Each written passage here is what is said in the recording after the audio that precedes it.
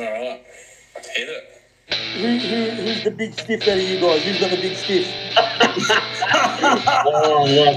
We haven't really spoke about. Yeah, anyway, here's Wonderwall. Yeah, ripping the tear. You're right, mate, you're right. I've had a bloody gutful. The Big Stiff podcast.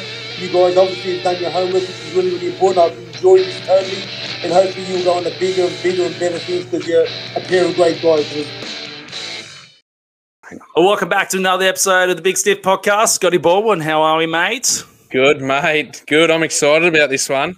Mate, I'm red raw. You'd be almost big stiff. You'd be that stiff. There, Scotty, hey, who's look that, at that. who's that talking? Is that Jason Akermanis? It is the one and only. How are we? We're good, boys. I was just admiring his mustache there. You got to get, the full beard. Of course, only Vikings and very important people get the full beard, but that is some mustache. Porn stars. It's a work in progress. It's building. Porn stars and the big stiff. I don't think you can go wrong. Exactly. I think you're in the right podcast. You send in the midget tossing, but I think we'll be all right there.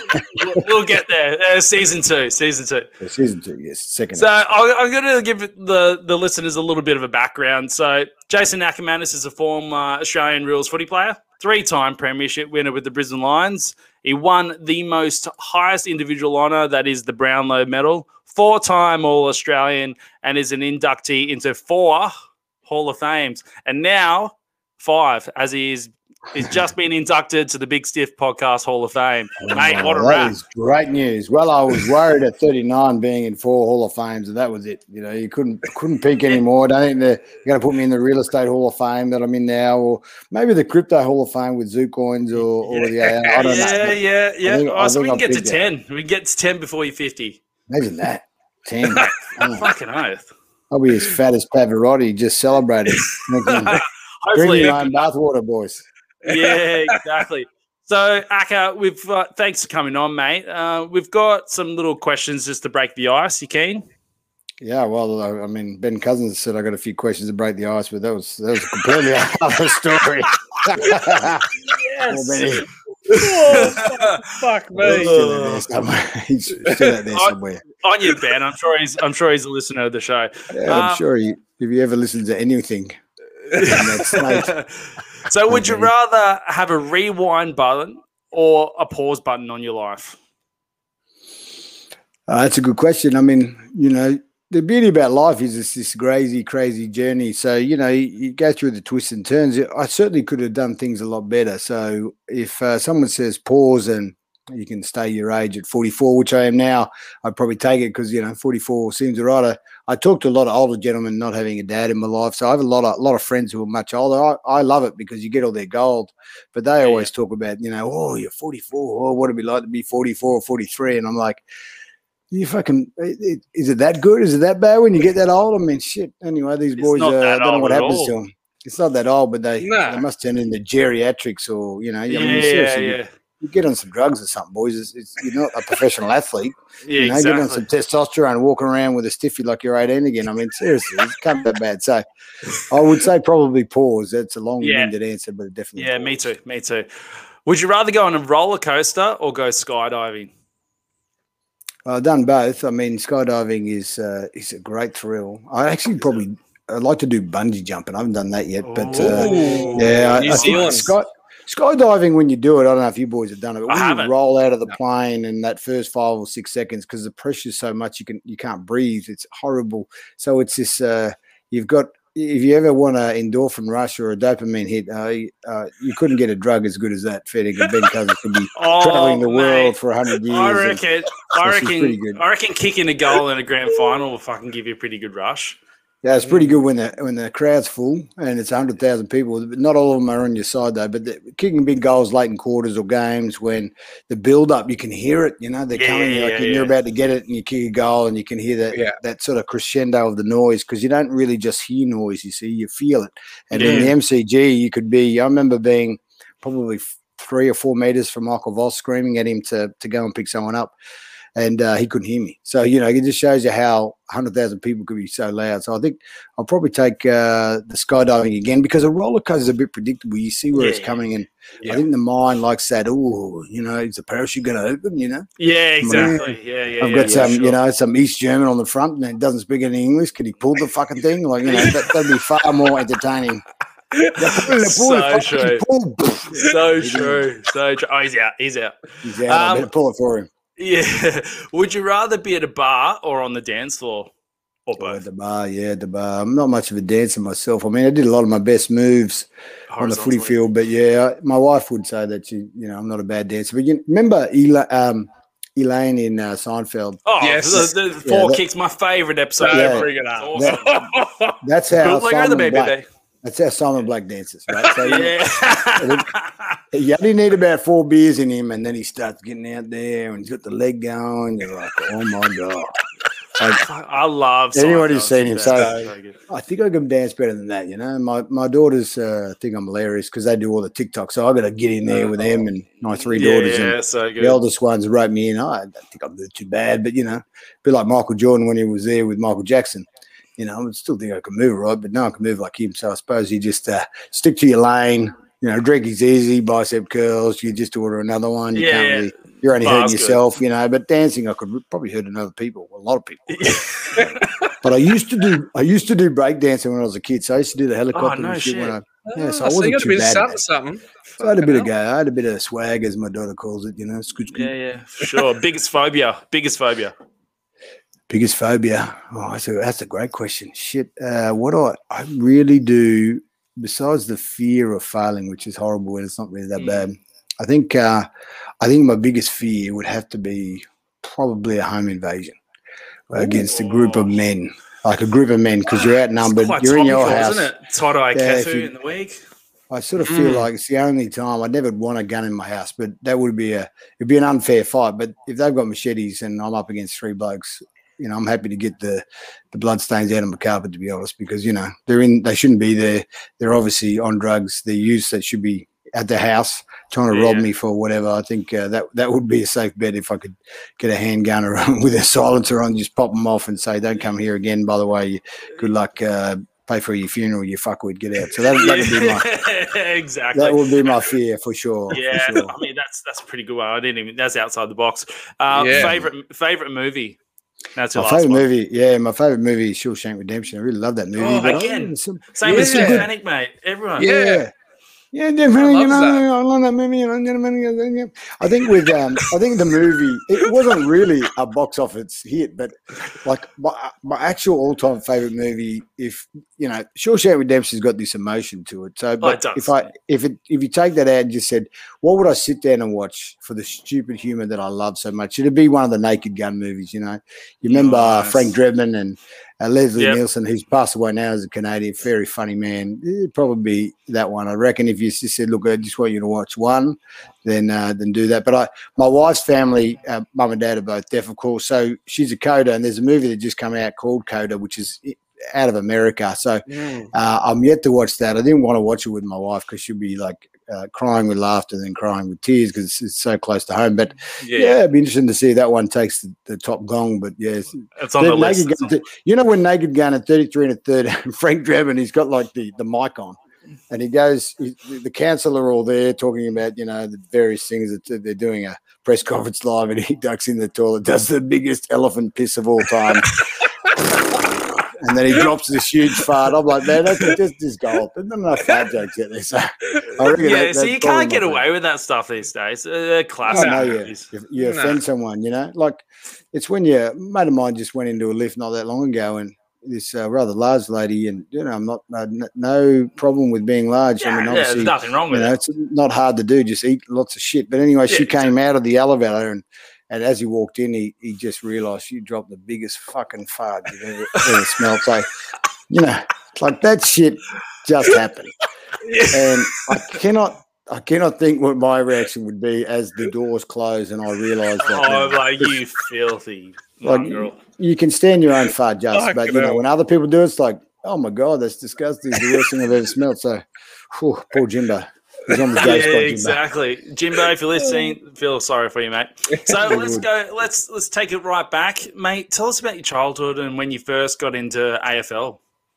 Yeah, I got into Aussie rules. AFL's the league, remember, boys. I always try and educate Queensland. Yeah, sorry, Aussie rules. Sorry, yeah, you're right. I play AFL. He said, no, you don't. You can play under 10s down at Morningside or wherever it is. So you don't play in the AFL. You play Aussie rules. But anyway, I even do this to my cousins who should know better. They're Aussie rules people. But anyway, I was sort of, it's a bit of a crazy story because my mum was married. She went from here in Brisbane down to Mildura for the picking season. My mum's husband, Jason Akermanis, would be off down working for Telstra back there, Telecom, down in Melbourne. And anyway, she had too many drinks on a Christmas night on 75.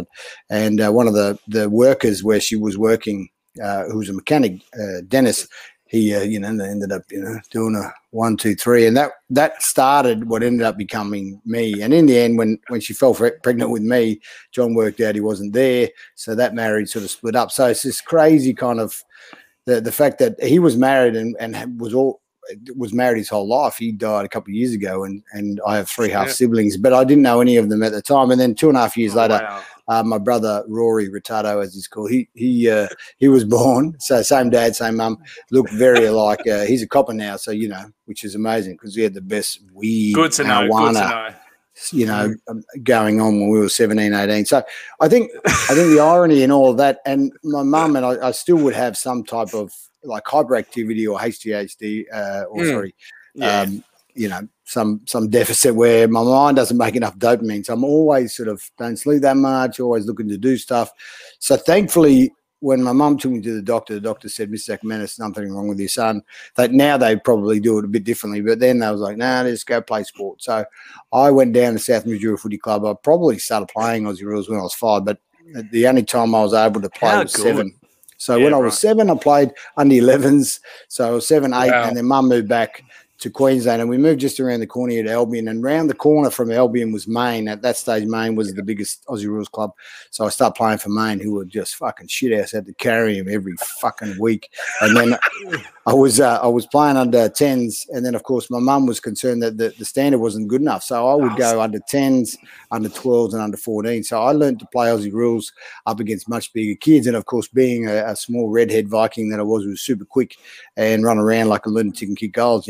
I was getting tagged, and I'd be playing 3 games in a weekend. So that's how I learned to play, for Maine, and obviously being born in Mildura in Victoria, mum coming home and being raised here in Queensland. Obviously, I'm very, very grateful she came home because there wasn't a lot going on in Mildura. I mean, if you're in the fucking mafia, you'd probably be going all right.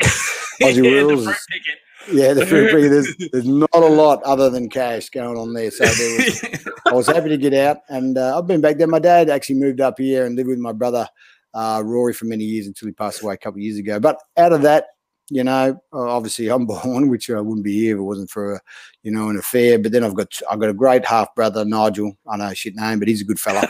I've got an older half sister. She's really good, Alyssa. And then I've got a younger half sister by about 5 months, and she's got 6 kids. She's good, but you never hear from her because she's got 6 kids. I mean, they breed them quick in that family. Oh my God. So, fucking very busy. All very busy. They should be on the big stiff. They are very big stiff. Too much stiff. Too much stiff. So that's how I got in Aussie rules. And then coming back here in Brisbane, I was here since about 9 in 86, and Queensland and Brisbane's always been home. I think my mum's legacy, because she did it so tough for us. She's quite single parent, can't be easy, particularly with a kid with ADHD like me, running around and not really going that well in school and beating up other kids. So it's got its good and bad. Yeah. So there's a story of you getting bullied at school. Can you tell us a little bit about that? Oh, Steve, I got bullied all the time because I went to a rugby league school for a while, which was Wavell Heights, which is not far from here. That's a powerhouse, It's a powerhouse. They have some great rugby league players play out of there, and I had a pretty bad year, nearly died when I was 15. So I come back to school and I had the athletics carnival, had a bad blood clot in the brain, very similar to, some guys. For me, it was 3 months of horribleness, like isolation and ups and downs, and it's something that I wouldn't wish upon anyone. But I had a year off footy, so when I was 15, it was a great year. I'd grown, I'd grown 6 inches and also got taller. It's fucking great. Anyway, I'm here at home, on my mattress for 3 months and never thinking. The doctor said I'd never play footy again. They're always full of good news. So I wasn't able to do much. So I go back to school, do the athletics carnival. That athletics carnival changed my life because a guy saw that and he ended up coming down. Dave Ginter was the head athletics coach at Nudgee College, and he said, mate, we need to go in the under 16s and do the 1, the 2, the 4. I'd done the 4 and 52 on grass, so I was flying. Fuck yeah. Considering I'd been on my back for 3 months. So it was like the really bad and the really good all in this year at 15. But the next day, I go over to Nudgee and I see brother Steve McLaughlin. He's one of the good brothers too, not one of those bad brothers. Anyway, he comes over. He gives me a scholarship. And he said, well, you can come here and you can start in the last term, which was term 4. So I go back to school, and this guy, Ricky Paul, who's a big Maori, he's the toughest kid in school. He come down and he beat the shit out of me. I was kicking with a mate of mine, 10, 20, 50, 90 metres apart and shit, left and right foot. But he didn't like that I was playing Aussie rules. And so that's the way it was for me growing up. So going to Nudgee College didn't make it any better because I was on an athletic scholarship, so I'm not paying. I couldn't afford the 18 grand a year or whatever it was back then. And in my class was a famous Wallaby, a guy called Elton Flatley. So I was going to ask you about Nudgee, Elton Flatley. He's fucking... Yeah, he's a superstar, but, he's a great fella too, Flats. But he's never there because he's always getting, Rolls Royce treatment, getting physio and shit. But, he turned out to be a wonderful Wallaby. And for me, it was like, you guys are gay AFL, you guys are shit, you guys are weak. And I'd always, because the first day of school, I bought my Aussie rules footy and I'd bounce it around and just annoy the shit out of all the other students. And because Magic Johnson, who's a famous basketball, would do that. He would dribble down to the bus stop and then dribble around the school. And I thought, that's a good idea. So I did that and ruined many balls, but I got a few blowies back with a bit of ego because they couldn't catch a ball or handball. And then in year 12, I'm at Nudgee College on this scholarship and I played my first game in the AFL. So most of my school buddies had no idea I was even playing. Like I'd go down and play in Victoria every second week and we'd generally lost the Bears and then go back. And if it wasn't, I was on the back page of the paper the first week that I was going to play. And how many of my fellow students knew I was playing? Fucking none, except for the guys who was in the photo and the other Aussie rulers who were around. So it wasn't really like it should have been. Like it should have been a great thing. I mean, they ended up producing arguably one of the best Aussie rules players that's played at Nudgee. And mate, I'm not on any board out there. Like they're just rugby, cricket, fucking whatever else, anything else but Aussie rules. So that's a modern day travesty. Yeah, that's ridiculous. They're just still like that, and that's the way the Christian brothers are. But Aussie rules could have easily been the number one sport. They only lost by a vote in like 1904. And they said it was a Mexican game, like fucking retards. And they ended up playing rugby union. So, the history will say it wasn't far off. But, even now they won't play, the GPS schools won't play Aussie rules. So you have to, that's ridiculous. Excuse me, you have to go to club. Yeah. And that's what it's like growing up here. You just, that's mate, I went to Epic Grammar, which is GPS school as well. But we had to play in Div 2 or something.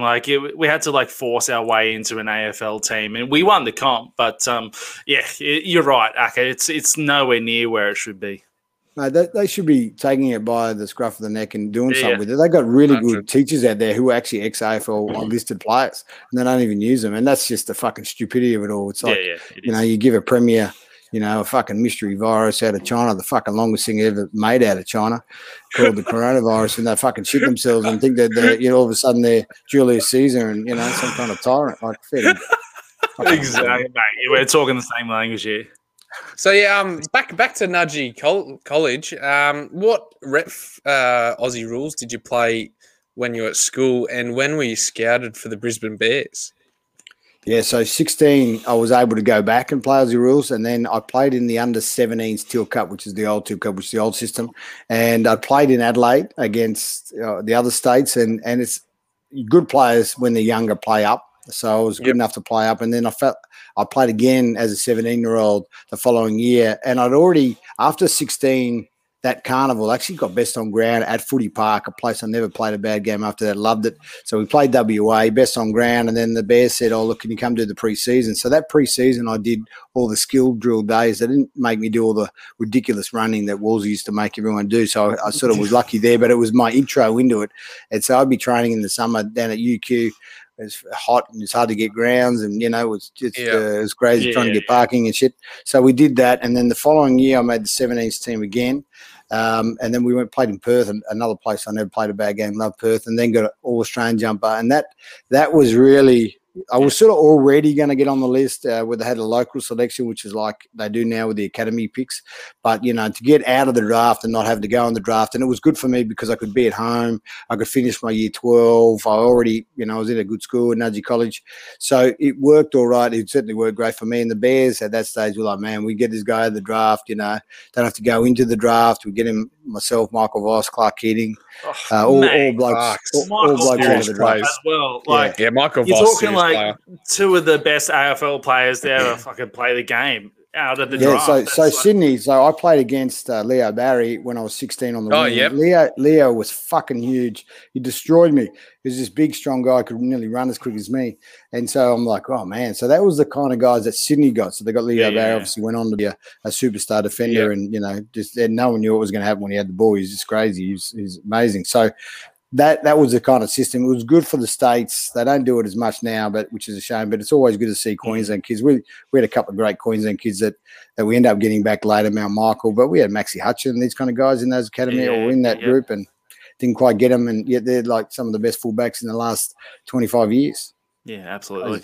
So you mentioned that you made your debut for the Bears back in grade 12. You played Carlton that day, everyone knows they were a powerhouse at the time, and mate, you kicked a goal. Tell us about finding out that moment you were going to debut and then finally playing in the AFL and making your dream come true. Well, what happened was, I got tipped off by our trainer, our runner at the time, and Rob Dixon, his name. Rob Dixon was a great filmmaker, and Dicko did a lot of great job. He fortunately had a Zimbabwean South African wife was over there and got killed. Some locals went over the top of a rise on Sunset and hit him about 160 k's an hour, killed him and his two boys, and the wife survived. So it was a horrible thing. But Dicko told me, he comes in, he goes, congratulations, Zach, you're going to play your first game. And I'm like, what the fuck are you talking about, Diggo? Like, no one's told me this shit. And he goes, hey, well, you didn't hear from me, because he would have been in the meetings. Anyway, Wolsey calls me in, and, by now, Wolsey's a very intimidating man. He's like 6'5", he's a huge man. And you go into his office. No one ever wanted to go into his office because you're always in trouble. But he brings me in. He said, congratulations, you're going to play your first game, Aussie Rules footy. You're going to play on a guy called Scott Camperale. He's going all right. Scotty was about 21. I was 18. So he said he's playing on the wing. Have a go at him. And look, Carlton were unbelievable that year. They lost 2 games, won the flag, were wonderful. And playing on Scott Camperale was a great initiation, because unfortunately for Scott, he had a bad case of the flu and he pulled a heart muscle or something. Anyway, he went off, and that was the end of Scott. I didn't have Scotty for long because he was hard to play on. He ran harder forward than he ever did in any other discipline on the earth. He was amazing, and he yelled for it, and he always seemed to get it. So then I played on. Brad Pearce came out, who had the man bum before it was a man bum, poof bum, whatever they call it these days. And he was really loose. So I got 19 touches and I kicked my first goal. So it wasn't a bad start. Fuck, that's huge. A good start. Yeah, that's a perfect start for you, because you needed that. You were always going to make it. You knew deep down you were always going to make it. But that for a perfect start, priceless. Yeah, it was a good start. It was. I didn't get as 19 touches for a long time after that. So against the best side in the comp that year, it wasn't too bad. It was a hot day in Brisbane. It was good. I'd obviously a looser opponent. I could tend to read it pretty well. But yeah, they're big boys, and they try and hurt you, especially if you're young. So you got to stand up to them or take it. You take it for 3 or 4 years until you get big enough to really match it with them. But some guys come in. Now the good teams say, well, whoever going to draft in the first round, they've got to be able to play round 1 next year. So the guys are more developed. I needed a few more years being a Queenslander kid, but I also wasn't as big and strong as I would. I was 72 kilos when I started. I probably played at my prime about 81. So there's another 9 kilos, but that's big, lean body mass, running, and running at the same sort of speed as you're doing at 18. Like I did 48.5 for 400. So every time you put on a kilo of weight, it took me like nearly another, put on 4 kilos, I'd trim it back to 2 kilos. And then by the next preseason, I could do the same running times again. So it takes time to get good cardiovascular wise. So it was always that 4 seasons really to take me that long to get that good. Awesome. Were you quite nervous before your first game, or were you excited? You're ready to fucking go? Oh no, I was fucking nervous. I was anxious like all ADHD kids, you know. I just thankfully the game and the heat and the running and stuff. So that's one of my business partners. You can wait. I've been chasing him all day, so you can wait. And I was sweating bullets, and when you're nervous because the body has a sympathetic nervous system that you go for a shit or a piss or even before I played basketball tonight, I probably feel like going to the toilet. Like you're like, man, you played in front of 100,000 people. You're going to play Div 1 basketball. I'm the same. The so nervous. It's only human. Yeah, it's just human nature. So you can imagine what it was like before we had to go into battle. Like you're a chance to die, and it sort of feels like that. You must feel like they must have felt for 7 million years. Taking on the dickheads down the road, or being a Spartan or a mad Viking like we once were. Sure. So the merger between Brisbane and Fitzroy happened in 1996. You finished last in 98. Lee Matthews joined as head coach in 99. You were an All-Australian that year. Was there a sense that things had shifted personally and for the club in a positive way? It's well known you had some differences with Lee, but how did he change the club?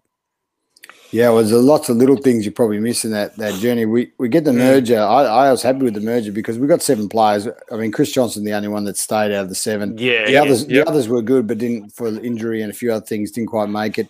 And the list was going okay. But we had Wolsey, we finished 8th. And then John Northey came and we got the 3rd, 8th the next year, then last. So there was so much division in the group by the time Lee, we convinced Lee, and I say it even now, like Gold Coast down the road here have been a basket case, really. They should be getting Alistair Clarkson or someone of that note. So to get Lee at the end of 98 was a absolute coup. And I think Lee, while he said no a couple of times, Andrew Ireland persisted and persevered, and he said, look, mate, these guys aren't that bad. And it's funny, we really only had like 3 really good players come in that went from that team that was probably on the field at last to first, 3 years later. So when Lee came, he took myself, Justin Lepage, Darryl White, Chris Johnson, all from pretty much forwards to defenders. And it's a big risk, but that taught us how to defend, but it also made us incredibly attacking once we turned the ball over. We had quick guys with skill in the back half. So myself and Leper that year, All-Australian, and then we also drew with the BNF.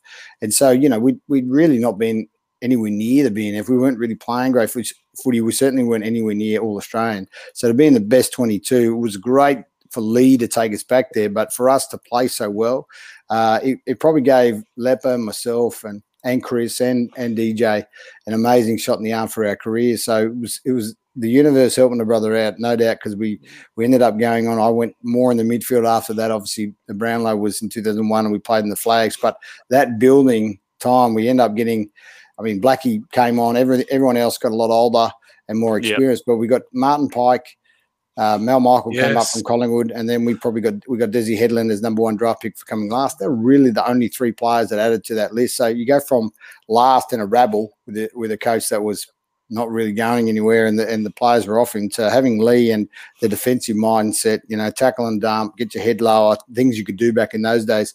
And we start to, offense was never a problem. And we really started to benefit from his expert understanding of what a premiership team would take. And we just, man, we had nothing to do but believe in him. He was like God. He was like, whatever you say, man, how high do you want to jump? Who do you want us to hit? Yeah, let's do it. Let's do it. You mentioned Martin Pike. He's mad as a cut snake, isn't he?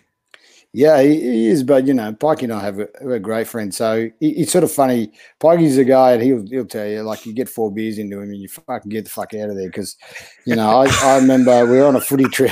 We're on a footy trip in New Orleans before it got flooded, and probably 2004. We just, 2003. We might have won the 3 Flags. Yeah.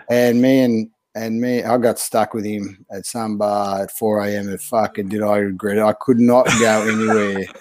He would have been on his 18th beer, and he's like, "This isn't here, mate. You fucking don't move. I love you. I love you." He's always got my back. So we had a good relationship, and I'm really glad we were good friends, because he, in the end, on the field, man, he intimidated everyone. So when he had your back, I used to run my taggers past him and past Lynchy and all the big blokes and Brownie, and they'd always give it to him.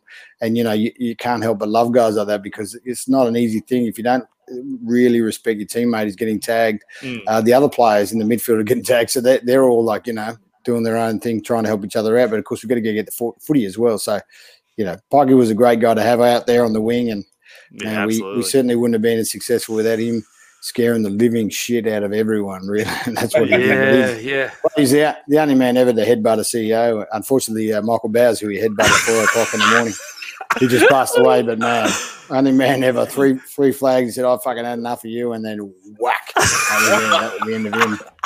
So, that's so good. The craziness. That's the craziness of Pikey. But you love him as a teammate. You'd hate to play against him. So we touched on the pre-show. You won three caps, 3 premiership titles. 2001. Let's start. You got married that year. You won the Brownlow medal. You won the premiership. So during the course of that season, you had won. I think it was a 15-game winning streak, mate. And you started that with beating the defending premiers Essendon. And over that year, you kicked 28 goals, 510 disposals. Mate, tell us about the build-up to that grand final, the big dance with Essendon, and kicking 2 goals to win your first premiership. Yeah, it actually starts just before then. So we played Carlton down at Princess Park and they fucking flogged us. I did my hammy in the second quarter. Not bad, but just enough to not be able to play at the game. And I said, fuck, boys, even I can't save you. They were just that good. So after the game, we're all there and Lee gives us the spray. There's a famous story around that, which, you just give it to these drug testers about, fuck, did you see the game today, boys? None of my boys are on drugs. Get fucked. Yeah. So it was a really bad loss, and then we come up and play Adelaide, and Lee. I remember that week, Lee and Victor Popoff, our great mate, he's still a great mate. We're arguing over my hamstring, and Victor's like, Victor's Olympic fucking physio, he's Tour de France physio, like he's fucking jet, and him and Lee, like Lee's got the mentality, mate, hamstring 3 weeks, and. Victor's like, mate, it's only slight. He's going to play this week. And Lee's like, no, he's not fucking blind. And Victor and him are having a full-on argument in the middle of the fucking oval. Eventually, Victor wins because, mad Cossacks, they fucking generally win because, they don't want to fucking mess with them. And I play. And we had one of the greatest games in the world. If you ever see the Adelaide versus Brisbane game, have a look at Andrew Jarman, sorry. No, Darren Jarman. He kicks goals like I do, left and right foot. It's so quick, you missed him. And we lose that game by 5 points. And when we go in, it was a ripping game. Obviously, could have gone either way. Went down the wire. We come in and Lee's like, no, well, at least that's better than last week. It's an honourable loss, which it was. It was an honourable loss. And then the next week, we've got the undefeated, champions from the year before with Essendon. And Essendon were a team that, when you looked at it on paper, like our talent and our experience in the AFL was actually quite similar. And we didn't realise that until Lee put it up on the board before that famous quote, which he put on with the Predator, if it bleeds, we're going to kill it, And we were sitting there going, man, we don't really believe you, but, shit, we'll give it a crack. Like we had to all play our little part. And Lee was very adamant that if you can accept the role and do the role and get it done, we've got a chance. And because they bleed, if you run into them enough, you knock them over and they got to get up. So, we have a famous 20-point win, and I was saying this morning on another podcast that the thing that annoyed us about that was afterwards, Matty Lloyd is a superstar, full forward of Essendon. He's at the airport, and I remember seeing it on Fox at the time, and he's like, oh, yeah, we just had a bad day. Like, give us no fucking respect about how well we played. Never mentioned that we perhaps were, coming or going to be a good enough team. Because at that stage, I think we were 4 and 5 or something. Get to 5-5, and we go and play in Perth the next week, and we beat West Coast over there because, they're all on fucking drugs and shit. So we beat them quite comfortably in the wet. I got 3 Brownlow votes. It was a fucking great game.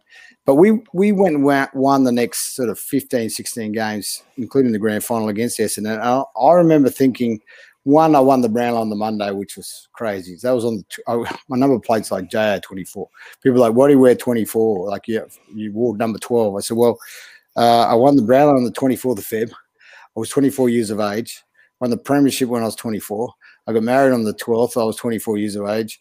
You fucking want me to keep going? Like, it's just the best number ever. So this year, this is like the 20th year anniversary of all those things. You got the Brownlow, you got the premiership. So I've organised a game up Noosa Springs. So hopefully all the boys down south can come up for that. That'll be a great couple of days. I'm coming up for that. Oh, man, you just want to be in the crowd and see Lee Matthews trying to get out of the bunker. Fucking sweat these fucking bunkers would be hilarious. So no good out of bunkers. Oh, it's so good. So anyway, that was just a crazy year. But to win, like Ansett collapsed. Like people forget that. So we had no way to get down there. We all flew Ansett. So like there was so much going on around that, and not to be at the Brownlow in the room was good for us because we don't want to travel. And then, of course, to be in the Legends room, fucking Akermanis room, whatever they call it these days, it was an honour. Like I'm in my club suit. And I remember halfway through, I was going all right. I'd sort of carried the fucking midfield for the first half of the year before we came good and everyone else jumped on the bandwagon. But the PR, our public media manager, Peter Blucher, comes over and he said, mate, you better get a speech ready because you're a fair chance. And I got interviewed halfway, so I was a fair chance. But Andrew McLeod, one of my great mates I played with for Australia, and we always got on great, always have a great chat when we catch up. But he was pretty unlucky. He'd won every fucking award, but the thing was not everyone saw all the games and people didn't realise how good the games were early when I picked up so many 3 votes. So yeah, she was a crazy year, but I would certainly take it. But 2 votes to beat Andrew McLeod, wasn't an easy thing, but it happens. It was a serious player, so the big day, you can cut short to you don't have to go over the whole game, but huge grand final, right? Like your first ever grand final. You kicked the 2 goals, and one of the most memorable to seal it wasn't the winning goal, but it turned out to be sort of the winning goal. But a big left-footed snap over your left. Oh no, that was next year. That was next year. Sorry, next year. But you kicked 2 goals that game. Huge.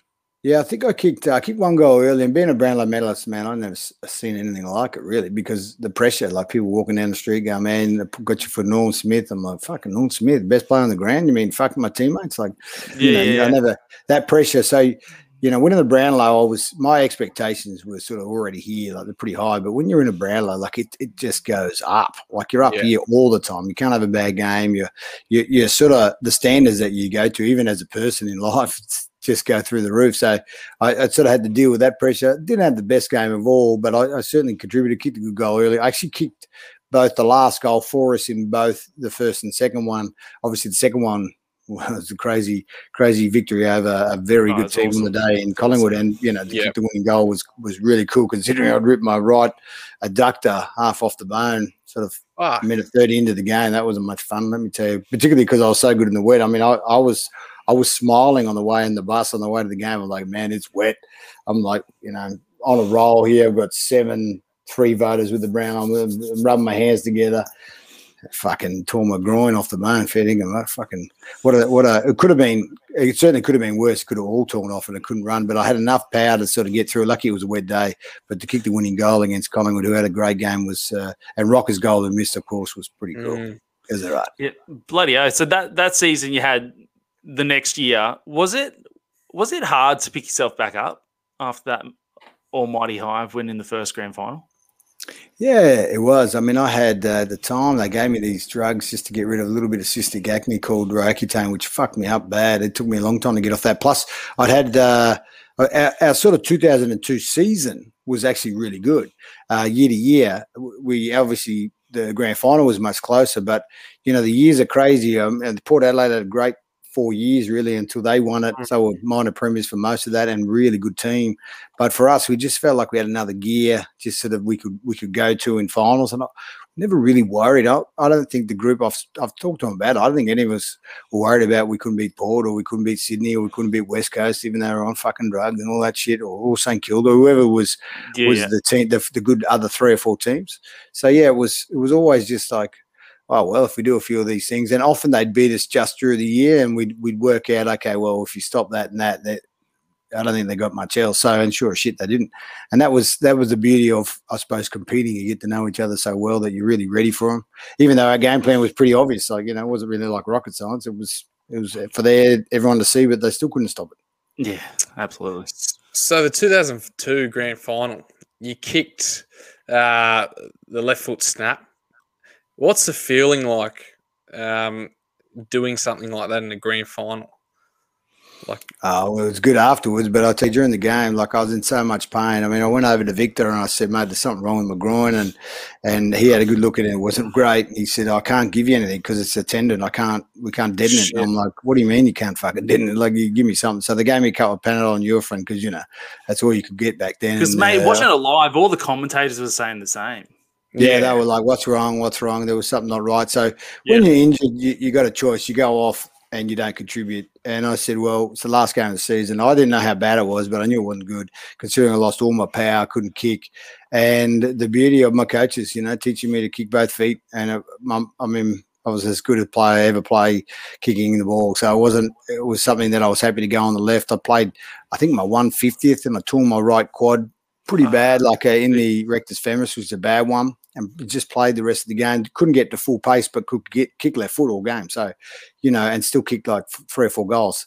So you can get around in footy. Back then, you probably might get found out a little bit, but you certainly could contribute. So in the end, all I could do, I got 15 touches and I was falling over, had no power, but I could still do something. And I did a couple of really good things and of course kicked that goal. So that was, it's sort of good and bad, like life. It all has both. The game could have been better and would have great not to have those groin injuries and happened right then because it was going to be the greatest day of my life. But in the end, it happened, and then I had to wait till the next year and we got in and had a blinder, kicked 5 goals too. So who gets 3 chances, let alone 4? And you just got to realise you're pretty grateful to be in that. But yeah, fucking torn deductor. I was saying this morning. So after the game, how much did it hurt? Oh, well, you know what it's like getting kicked in the balls. Like it's like not as bad as that, but that after effect where it's like really painful in the nerve. It was like that, but all down the side of my adductor into my leg. And I remember, so we won back to back. Got a mad Monday, fucking on the gas, and on the Tuesday I had to go and get surgery with Neil Halpin, or a couple of days after. I don't know if it was the next day, but it was pretty soon after.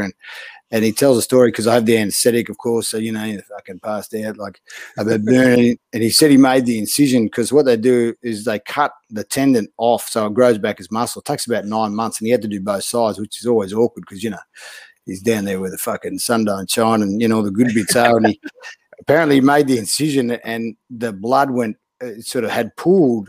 He thought he hit an artery because all the blood went spurting up over his head, and he's fuck! I've hit an artery. Quick, he's going to die. And of course, it was just all the blood from all my fucking drinking had pooled in there, and it was stuck in there. So when he did that, at least, so he was like, "Oh, I thought I was going to kill you." So he told me this after I wake up. Typical Acker.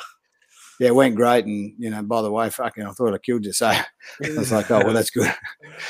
Mate, talking about kicking with both feet. You're regarded as one of the greatest, and still are one of the greatest kickers of both feet. Not one of. You can't. I'm not arrogant to say this, but you know one better, and I'm telling you that not in my era, not in the past era. Even now, there's really not anyone that was able to take that 2-sided game to the next level. I just practiced so much, so it was there when I needed it, and often some of the best goals I ever kicked were left foot. Like goal of the year was left foot, 2002. Mate, all the highlights. If you get on the boundary line, either side, you're hitting it right or left. Doesn't matter.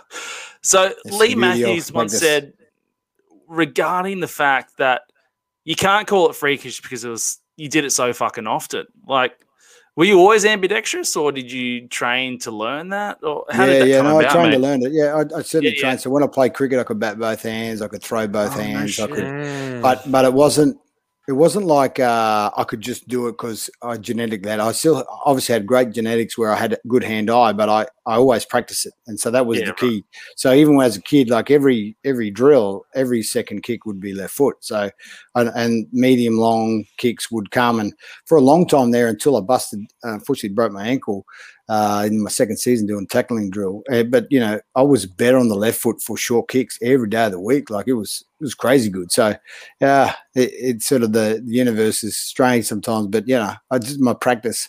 I'd be out there. I remember there would be a crowd in there having a tour, and you could see out onto the ground. And Tuesday afternoon, I'm the only one on the ground. I've got 6 footies kicking goals from everywhere. So that's the type of practice that I would do, and it was not. I loved it. Like for me, it was warm. It's the middle of the day. No one's around. You got the whole place to yourself. You can practice from any spot.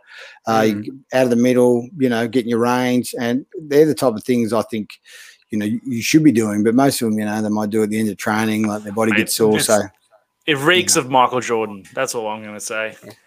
Oh, MJ, I loved. He was my favourite, MJ, when I was a kid, and it's sort of funny because he's 6'6" and quite dark, and I'm 5'9" and look like a Viking, and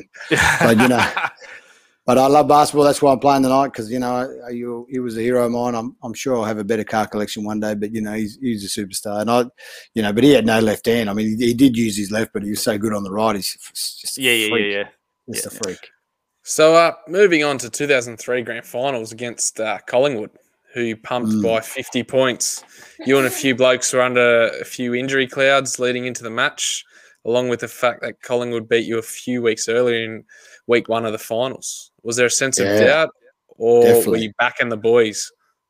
Definitely. So when Collingwood beat us by 4 points at the G, it was a good game, and Dido kicked one late, a little swinger, a little sort of inside out, and got the goal, and they win, and we have to come back up here, and we end up going to Sydney in the prelim, beating Sydney the only time ever at the ANZ Stadium, and they were having a good game up to 3/4 time, and then they just got stage fright. We ran over them. So going into that third grand final, the thing that happened though during the 3 weeks that we were pretty banged up when we started it with Collingwood, but by the time we got to the grand final, everyone, and I mean everyone, except for Nigel Lappin, who had his ribs broken by Sean Hart accidentally late in the game. Every bloody rib.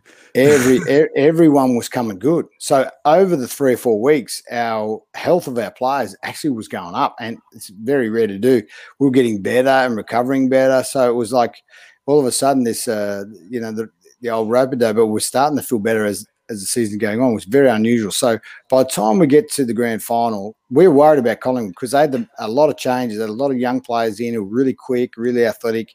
We weren't sure if they show up and play their game and we made an athletics carnival, they'd be a big show. They lost Rocker in the prelim, which really hurt them. I think that was probably internally did the job that we didn't have to do. So by the time we get to the game, they've made a few errors early. We made them pay. All of a sudden, bang, we're on the scoreboard. And when you get to sort of that 25, 30 points in the grand final, it's not easy when you're young to come back from there. And I think not having Rocker is really key for their sort of that he sort of centre forward, goes ruck and comes out, and he does an amazing job, and he's really important for their structure. So not having him, I mean, you talked to a Collingwood supporter that year, they were like, thanks, Rocker, for fucking up. And so he goes from being nearly the hero the year before, kicking that goal, to missing it. I don't know if it was a goal or not, but it obviously wasn't because they didn't give it. But then the next year not even being there when he was really just the backbone of their offense, the way that they rolled. So, yeah, we have a big win and it was fucking over. Like it was – you couldn't drink your own bathwater, but we were saying at halftime, just keep going. These boys are going to shit themselves. They're not playing the footy that we expected. And, them beating us in that qualifying final was a really bad idea in the end because if we got a chance at them, that we weren't going to give them any mercy. They knew we were coming. Bloody oath. So it's so difficult to, even achieve your childhood dreams of playing in the AFL. And then once you made it, to actually reach a grand final, because, mate, there's hundreds, if not thousands of players that don't even play one. But you did it 4 fucking times. I mean, you won 3 in a row. So your name, along with a few of your teammates, if not all of them, you're going to be etched in AFL folklore for the rest of the time. How does that make you feel? Yeah, and there were times, when you're coming through, you're like, they would come last, so you're like, you want to be here? And then Sydney tried to poach me through that period. Like there was times where you could have easily left it. But your life's about, it's pretty good when you persevere because you do get reward. It does look after you, whether it's in a business or, with your studies or, being better at something.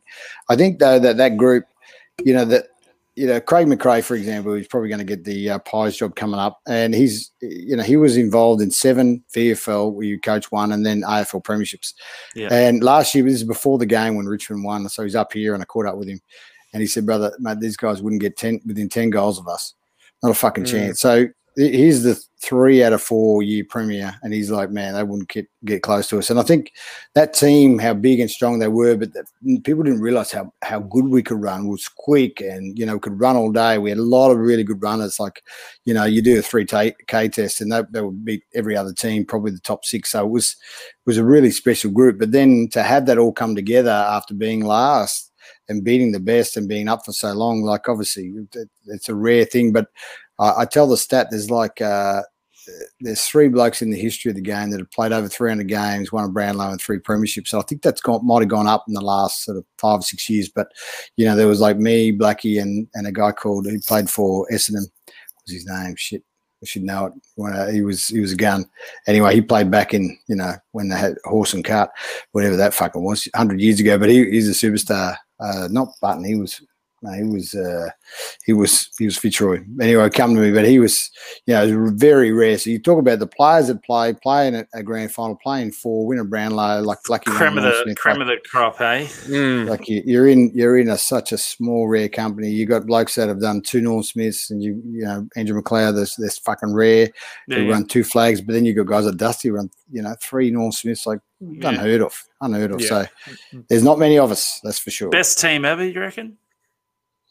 In my mind, I'm biased, but I think the travel factor, like the other 2 teams, Geelong and Hawthorn, after us, I always say, as a guy called Bill Burr. I haven't seen Bill Burr. He's a comedian, and he's a great comedian. But he made the point, which I thought was really good, and he said, he's like, fuck, it's like saying that Michael Jordan is the best because he's the original.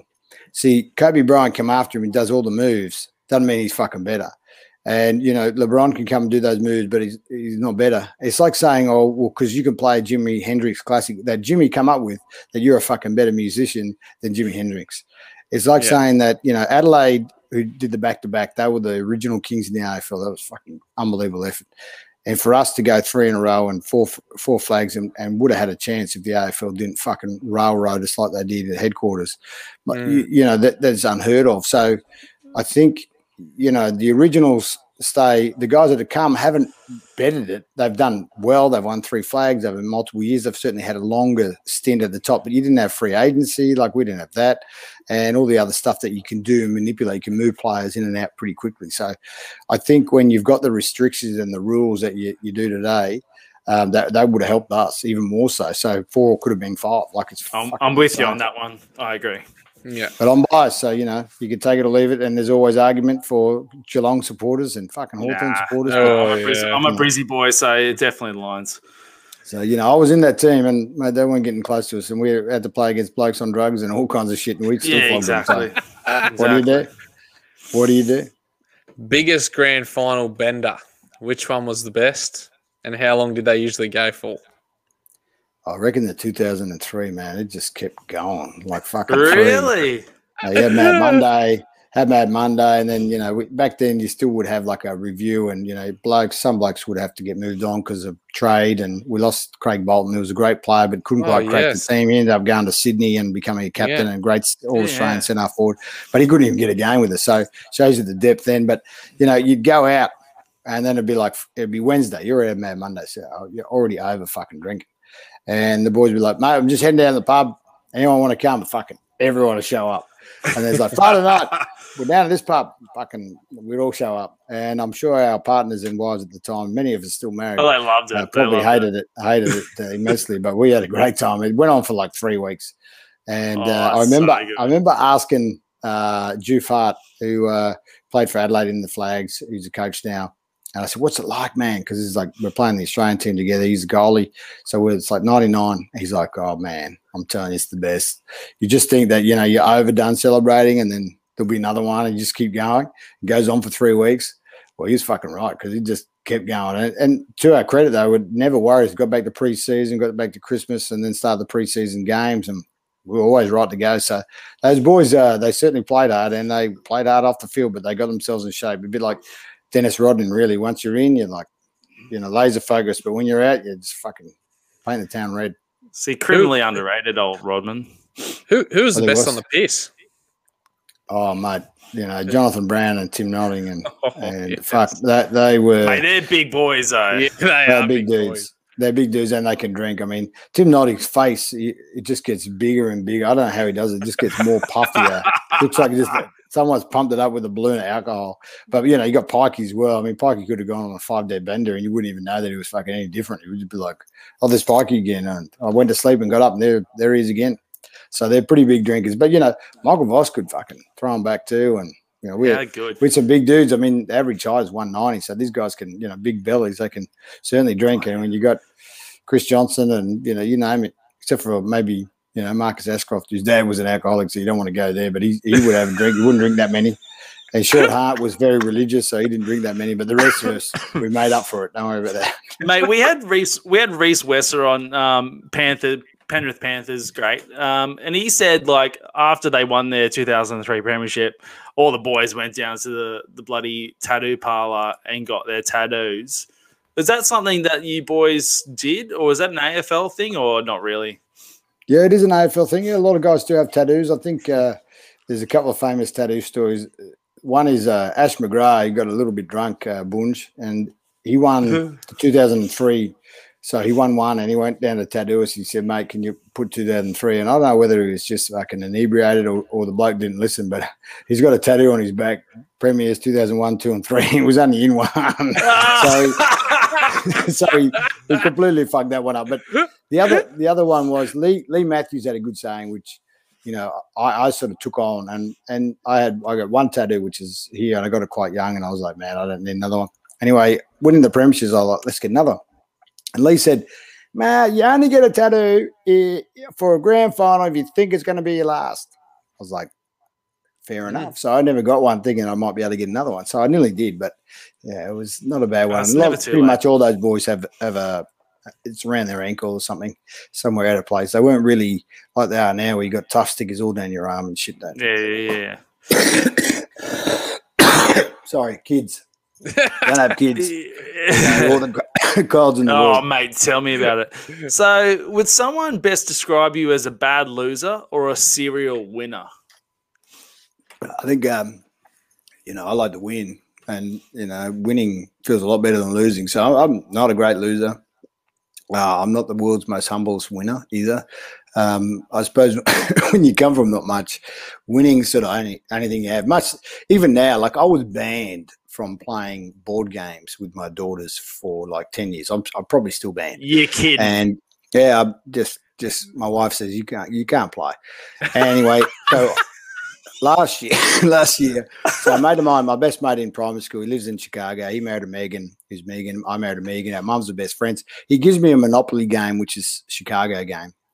Anyway, I take a photo and I send it to him. And I said, Clint, mate, we finally got it out. We're ready to go. Chicago-opoly. And I'm there. The next photo I send him was me having every property. I've completely fucking destroyed the kids. I've destroyed the wife. I've taken all their properties. I've bought it all off them. And I said, job achieved. Back to dictatorship. Anyway, he sent me back. He said, I wouldn't think anything less, because that's the way I roll. With even a fucking board game, I'm like, let's destroy everyone. Like, let's take them. Let's win. Why would you want to fucking lose? So I'm really, even tonight, like playing basketball, like I got thrown out. I've been banned from 3 golf clubs because of fuckwits. Like I just don't cop fuckwits.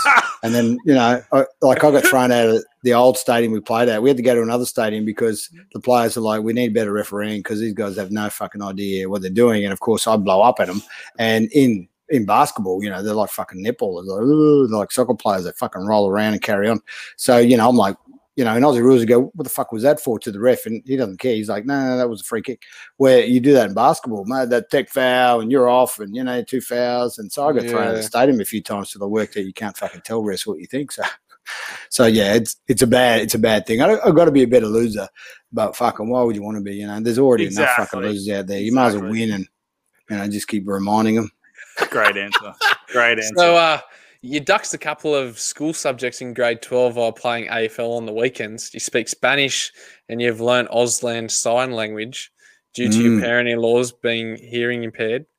That's incredible, mate. Yeah, it's pretty good. I've actually got, obviously, like an ADHD brain like mine is good at hyper-focusing. So, Phelps and Michael Jordan and myself, there's like 18% of pro athletes. They're all like that. And it's sort of funny because you've got this intelligence, but you can't really use it like in school. Like I'd sit there and it's so, boring and restrictive. And of course, it's all stepped out.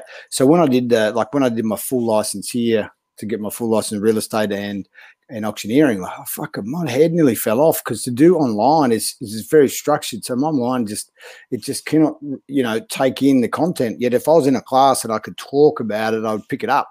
So being around men as an 18-year-old, that was the key. So I went from being not a great student to all of a sudden not caring about these other fucking blokes who were like, they had no career. I was already playing in the AFL, making decent money. These guys didn't even have a job. They were hoping to go to uni. So they've caught up over the years because, they've gone out and they've got educated. But I was hanging around men. So my maturity just quickly jumped. But then my attitude towards class, it's all of a sudden being a pretty shit student. I started to go really well and start duxing a few things. And I'm like, man, small business. I love small business. I'm still in small business. So, it was kind of crazy. But the language side, like, I could always remember words. It used to be very frustrating. My Russian physio Victor, he would teach me like udin, which is one, and na spino na život, which is front and back. And all the swear words.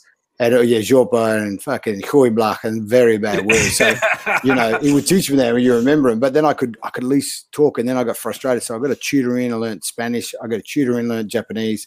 And with my wife's parents being sort of snare. So there's now, you want to there's water. Fucking. But, when I travel and, we lived in Japan, so that was really cool. But I think they appreciate it if you try. Like Japanese is too nice. Sure. Like when you fuck it up in Japanese, they don't ever try and help you. But you fuck it up in Spanish and they'll say, oh, no. I said, como se dice ahead? I say this, and that's how, they help you out. But you say that to a Japanese person, they're like, they're too kind. They're too kind. Yeah. So, but Auslan's like a really, really cool language. Like it's really easy to learn. But having in-laws, I had no choice. We were there yesterday for my niece's 9th birthday, and so we're talking. I have chinwag and doing this and that, and it's not as in depth as what they can go because they talk so much faster. But it's still pretty cool. And the girls, they learn, but I think that's a bit blasé for them. But they certainly they can all sign. It's pretty cool. You can talk to each other along, a long way apart. And I could talk to my wife who was in the crowd. I couldn't yell at her, and I'd tell her how long it'd be if I had to get physio or a rub after the game. So it could come in handy occasionally.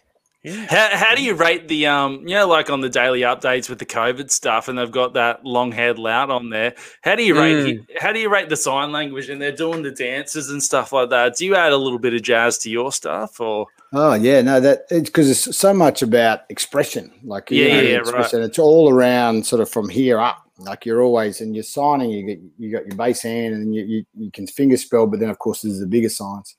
Those guys are nearly always coders, which are kids of deaf adults. So they're really good. Like they've been raised hearing, but they're in, their parents are both deaf, and some of them come from long line. Like might have 3 siblings who are deaf, and then parents who are deaf, but they're not.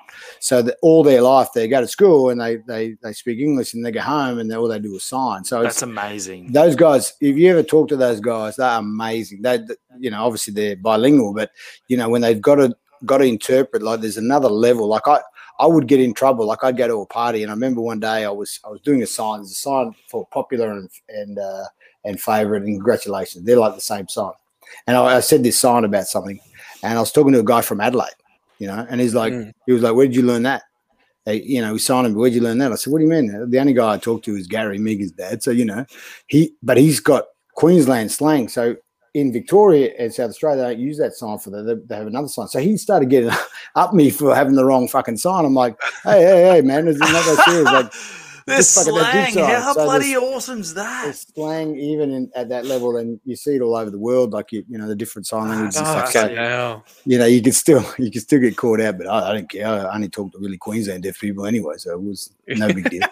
That's so good. So is coaching something you want to get into? I know you've had a dabble, and I don't know if you're still doing it, or have you finally come to peace with the game, and now that you started your own real estate agency, Blue Moon Property?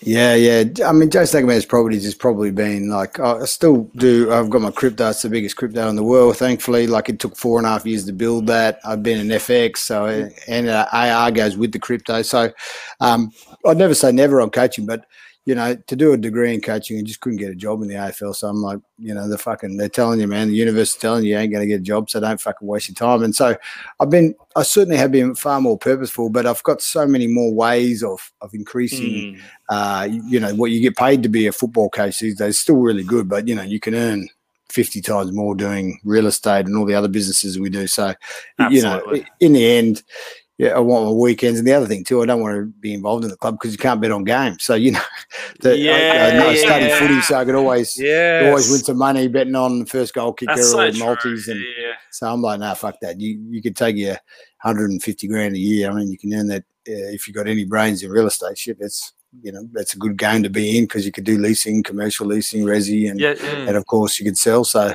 that's it took a long time. Don't worry, it's taken me a long time to purely, to be free of the industry, but it's happened, and I'm glad it has, because I mean I was with my daughter on Saturday. He won the club chance for golf, in sub juniors. Oh, how good! I wouldn't have that time. I would have been at the game or doing something. So you're just a fan now. Just a fan. Just a fan. Nearly lost my voice, shouting from the bloody box the Lions gave me. But my kids were there. It was pretty cool. We won. It's a huge game. Yeah. I look like an idiot, but I don't care. That's how you support. There's nothing wrong with that. Got to yell at them. Yell at them. So cryptocurrency. I'm a big fan of cryptocurrency. Can you tell us? Oh, No, I'm a big fan of crypto. I've got with a mustache like that, man. Little bit of money into it. Yeah, you probably. I mean, there's 9,000 cryptos, so you probably. There's lots of them that do different things. But when we built it out of necessity, like we were trying to use Bitcoin and bolted into the AR, and of course AR is like you go through the app and instead of picking up monsters like Pokemon, you pick up bags of money. And so we're in the coffee club in Albury where we were living at the time, and we're trying to use Bitcoin, and Bitcoin, you can't buy a cup of coffee. Even back then, like it costs $40 minimum to $70. It could take, 4 hours. It's just a really inefficient system. And so we had a worldwide patented product called Split Lock, which is amazing. You can take a photo, electronically shred it, put it into packets in 6 different servers in the world. You can never find it. Like it's unhackable. So we re-engineered that, and a blockchain and smart contracts. Like the blocks are built, it's pretty simple. I send you, Steve, 1 Bitcoin, costs 70,000. I think they were just before 72,000. That goes to the exchange, gets mined, takes about $15,000 to do that mining, data mining, and then eventually it goes to you. And of course, I pay for that. And at the end, you get, I don't know, a coin worth 15,000 less because he's mined it. And then that particular transaction goes on everyone's computer that's got Bitcoin. So that's the ledger. The ledger becomes the block. So those blocks build and build and build. So they become like, they slow down computing power and all this kind of shit. So very inefficient. And so what we invented was a coin that could go from my wallet through a server and straight to you with the cost of a text message, the speed of a text message. And then the other thing too, in 500 years, you could still come back and still buy a cup of coffee, because the coin, even though there's 100 million coins, which is 5 times more Bitcoins, which is the 21 million, even though 3 million are lost and fucking thrown away and all that kind of shit, it could still fraction down to infinite number of zeros. So you're always going to be able to buy from a cup of coffee to a 5-cent lolly up to a house. You could buy all that. And Bitcoin now, unfortunately, it's not groundbreaking. Scalable.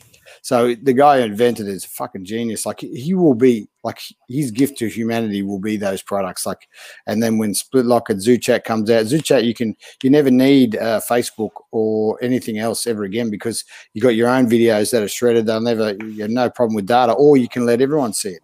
Like it's unheard of. So you've got all your AR, which is the next level of Google and Facebook ads, and they cost, let's say $1,000, you might get, $7 in sales, where the AR, you put $1,000 out and you can see everyone that comes in to redeem. So, and it only costs you when you redeem. So all of a sudden, the whole 1,000 comes back. You go, I'd spend $1,000, got $1,000 back with all the people that came back in. So I know exactly my numbers. So I know exactly what I paid for. It's phenomenal. It's way ahead. So that was brilliant to be a part of that. Yeah, right. So ZooCoin, it's called. ZU Coins. You can look it up on your website there, zoocoins.com, man. When's it live? It was actually live.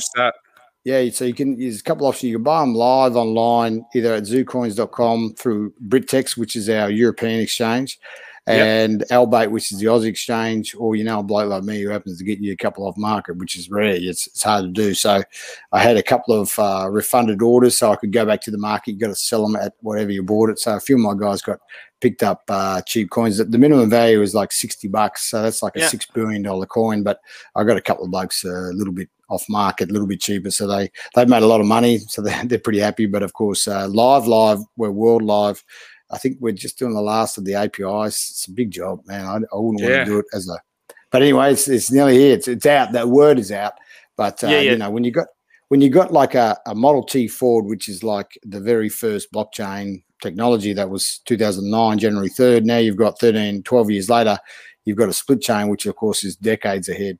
And you've got a Bugatti Veyron. You mentioned how excited and how everyone said, mate, you can't build a Bugatti Veyron. You can't build 1,000 horsepower. It can't be done. The engineers got it done. And of course, you know, it's shown to be the fastest car on the earth for a long time. It's obviously a great car. Engineering amazing. So that's what Zoocoins is going to be, really. They're both cars. They're both cryptos, but they're completely different. Any price predictions? Well, it's valued at 20% of Bitcoin because it's 5 times less. That's 20%. So that's about 14,000 or something like that. But that's still not fair because with cryptos, the 9,000 can drop because all the money can, the $2 trillion in cryptos can move over into Zoocoins, and then, you know, it can be worth $100,000 a coin. It can go well past Bitcoin. So it's a better product. So eventually, you know, all the world currencies can use it. You don't have to worry about foreign exchange. You don't have any of that shit. South American countries can use it. Pakistan, fucking who cares? They can all use it. Fucking hell. Brilliant.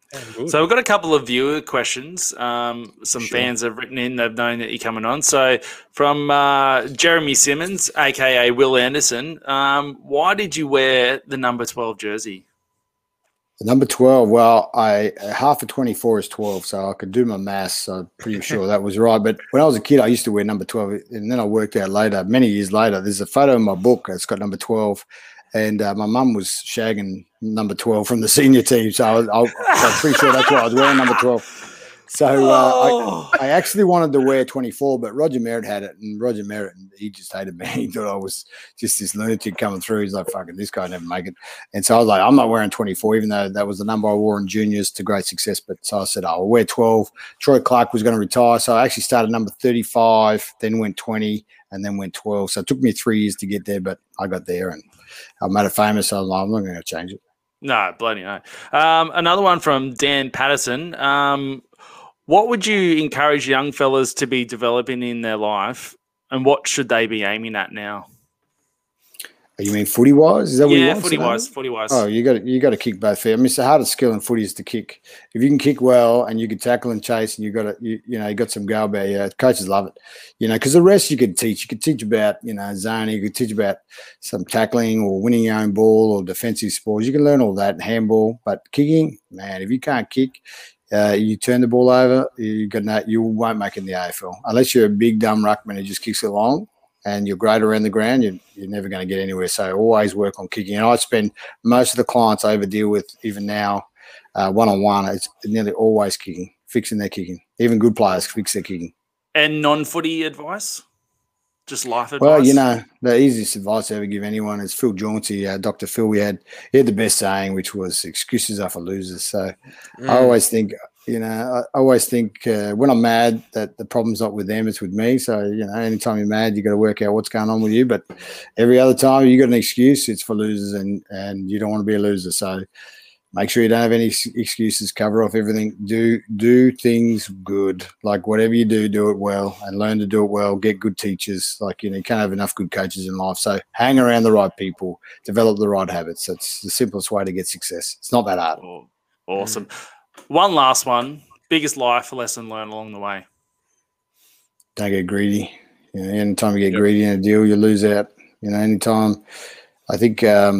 The other thing, too, is the obstacle is the way, whatever's giving you pain, you got to go and solve it. So, we all have pain. We all have things that uncomfortable conversation we're avoiding, but as soon as you do it, they're never that bad. And then they're able to be freed up to do other things. So, habits are certainly the window of the soul. The soul never dies. It stays around forever. But you when you own it, must make it worthy of being in your body because it's a hard road. Like life's hard. It's unfair. Fucking not fair. So as long as you understand that, you'll be okay. It's only... we all give advice, but when you're in the fucking arena, you see the advice you give when you're in the fucking arena. You sit out there, you watch the guy taking on the lines, and you're like, oh, yeah, how hard could it be? Or taking on a fellow man, you're like, fucking, when you do that, when you do this, let me tell you, when you get your ass down in there and you're in front of that crowd, piss off. Catch that. Listen, Raj, I'm not talking to you. Serial nuts. When your ass is down there and your ass is on the line, you've got to kick a goal in front of 100,000 people, and it's your turn. There's lots of things you can think about, but it's your turn in the arena. And so any advice given for people that have never been in the arena is a fucking waste of time. You don't even. I wouldn't even let my ears listen to it. People go, "Oh, you fucking could have done this." If I want real estate advice, I'll talk to the best. I'll go and find them and say, "Hey, what'd you do here?" And they're great. But fucking someone just coming in going, "Oh, you should do this, or you should do that." Like, fuck. You haven't been in that arena. You've never been there, so don't ever try. And you're never going to be. Yeah. No, you're never going to be there. Jason Akermanis, 5-time Hall of Famer. Thanks for coming on, mate. You've been an absolute bloody legend. No worries. The last thing I forgot to tell you this is that all rich people have one thing in common. They can fucking save. So if you think you want to be wealthy and you think, "Oh, am I going to get ahead?" You have to learn to save. It's fucking, even the best, they still won't. "Oh, maybe I'll save a bit of money over there." Always remember that. Mm-hmm. All right. Thanks, mate. You've been an absolute star. Anytime, boys, I'm off the basketball. Fucking wish. Cheers. Good luck. Good luck, mate. All right. Thanks, anytime, buddy. boys. Appreciate it. All right. Back to the wine. Back to the wine. Thanks for listening to another episode of the official Big Stiff podcast. We hope you enjoyed it. Hey, Scotty, you there, mate? Yeah, mate, I'm here. You can find us on Instagram, Facebook, YouTube, TikTok, Spotify, Apple Podcast. Just type in @the Big Stiff Podcast and you should find us there. Okay, thanks. Bye, guys.